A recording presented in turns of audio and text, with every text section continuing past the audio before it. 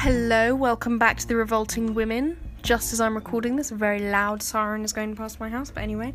Today we're going to be talking about false rape allegations and the statistics behind them, and the myths, essentially.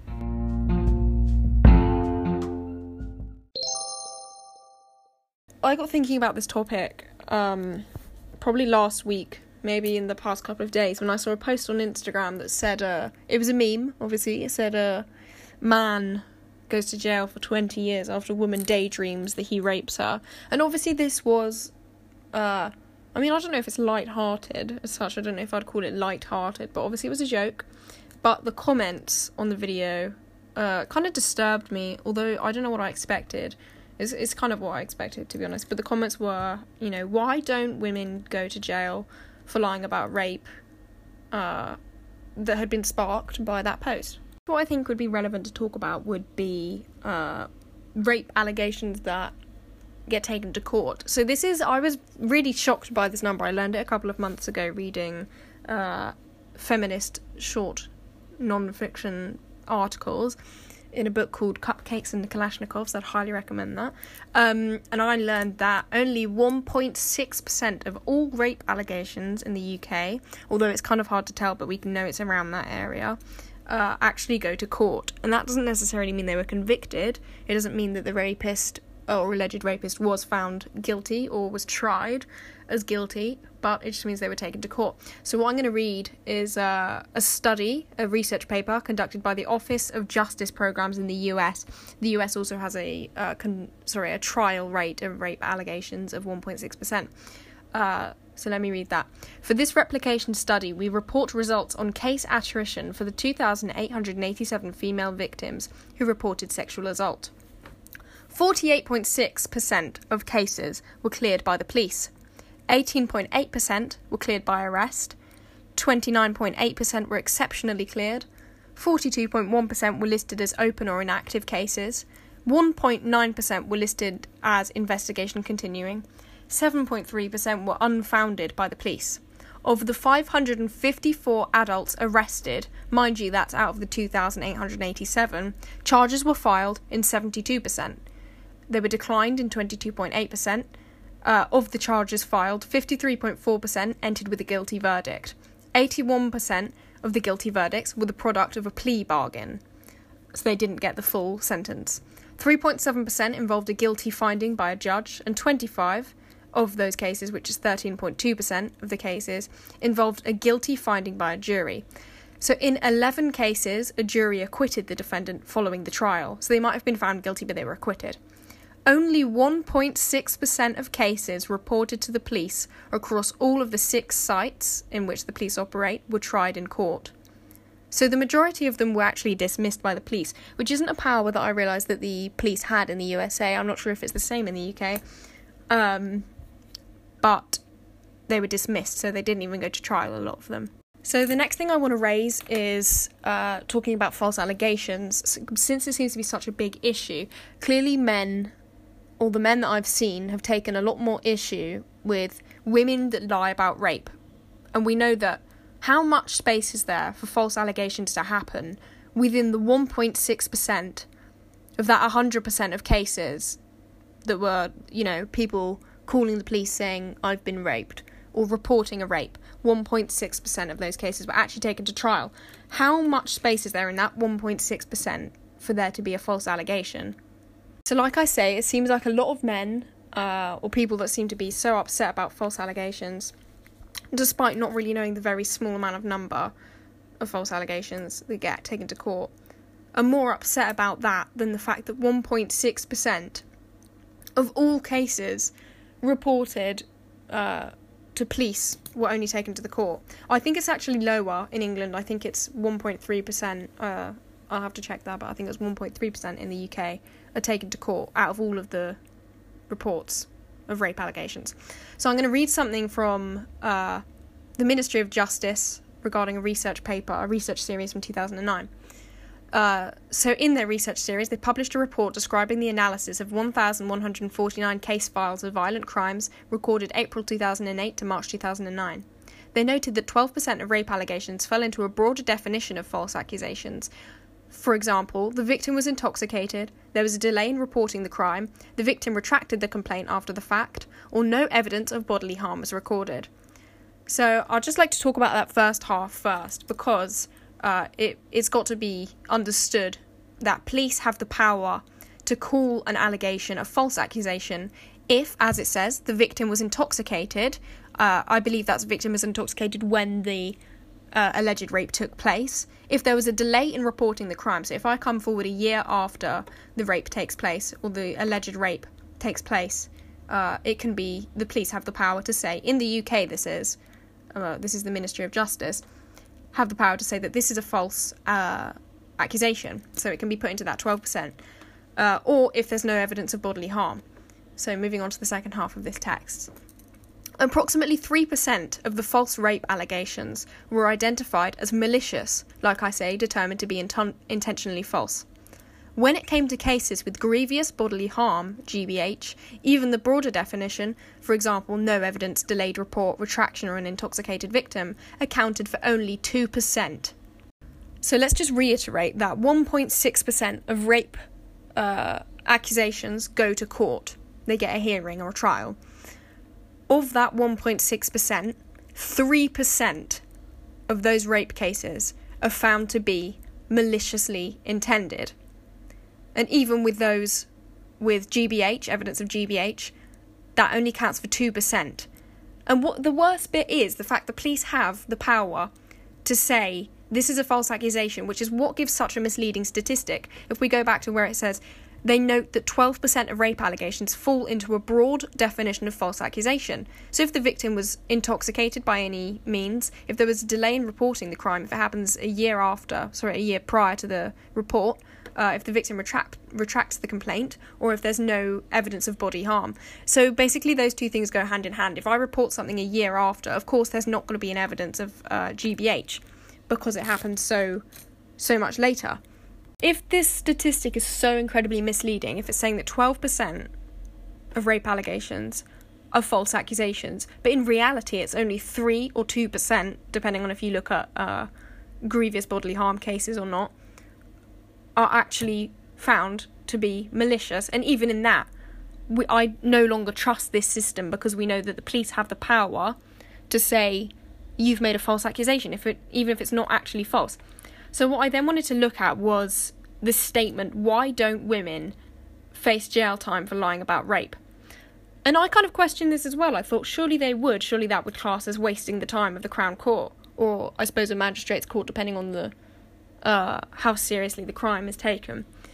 So what it's called, it turns out women are punished for lying about rape, as anyone is punished for lying about a crime. It's called punishment of perjury in the UK.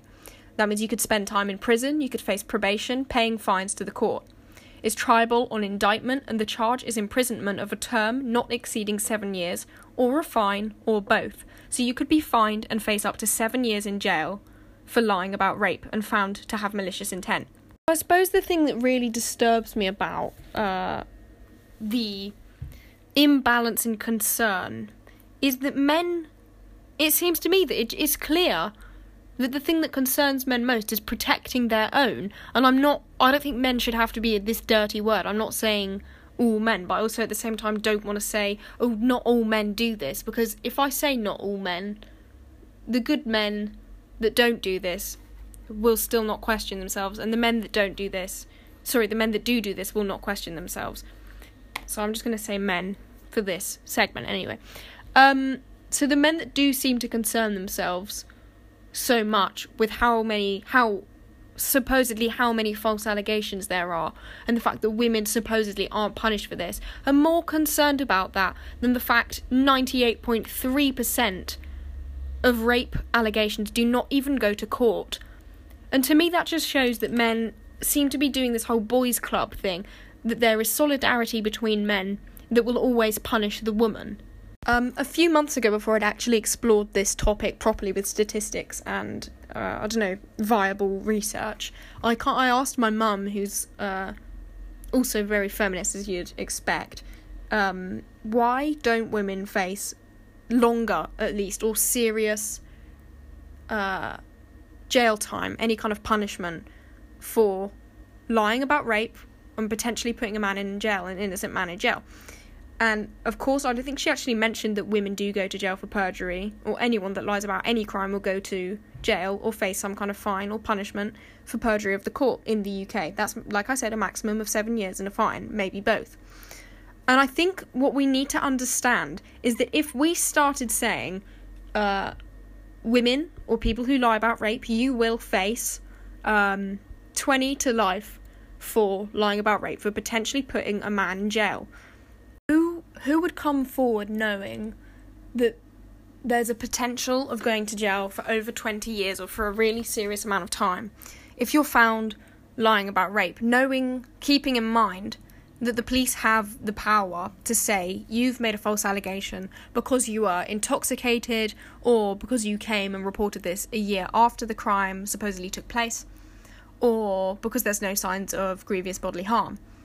I would not report a rape, and I know that there's a lot of women that already do not report rape for fear of, self-defamation or for any kind of fear of not being believed and being labelled as a liar. I wouldn't come forward with an allegation knowing that I could have the potential of facing real jail time. So knowing already that our conviction rate is incredibly low of rape charges and that allegations that come forward, only 1.6 or less % of rape allegations actually go to court.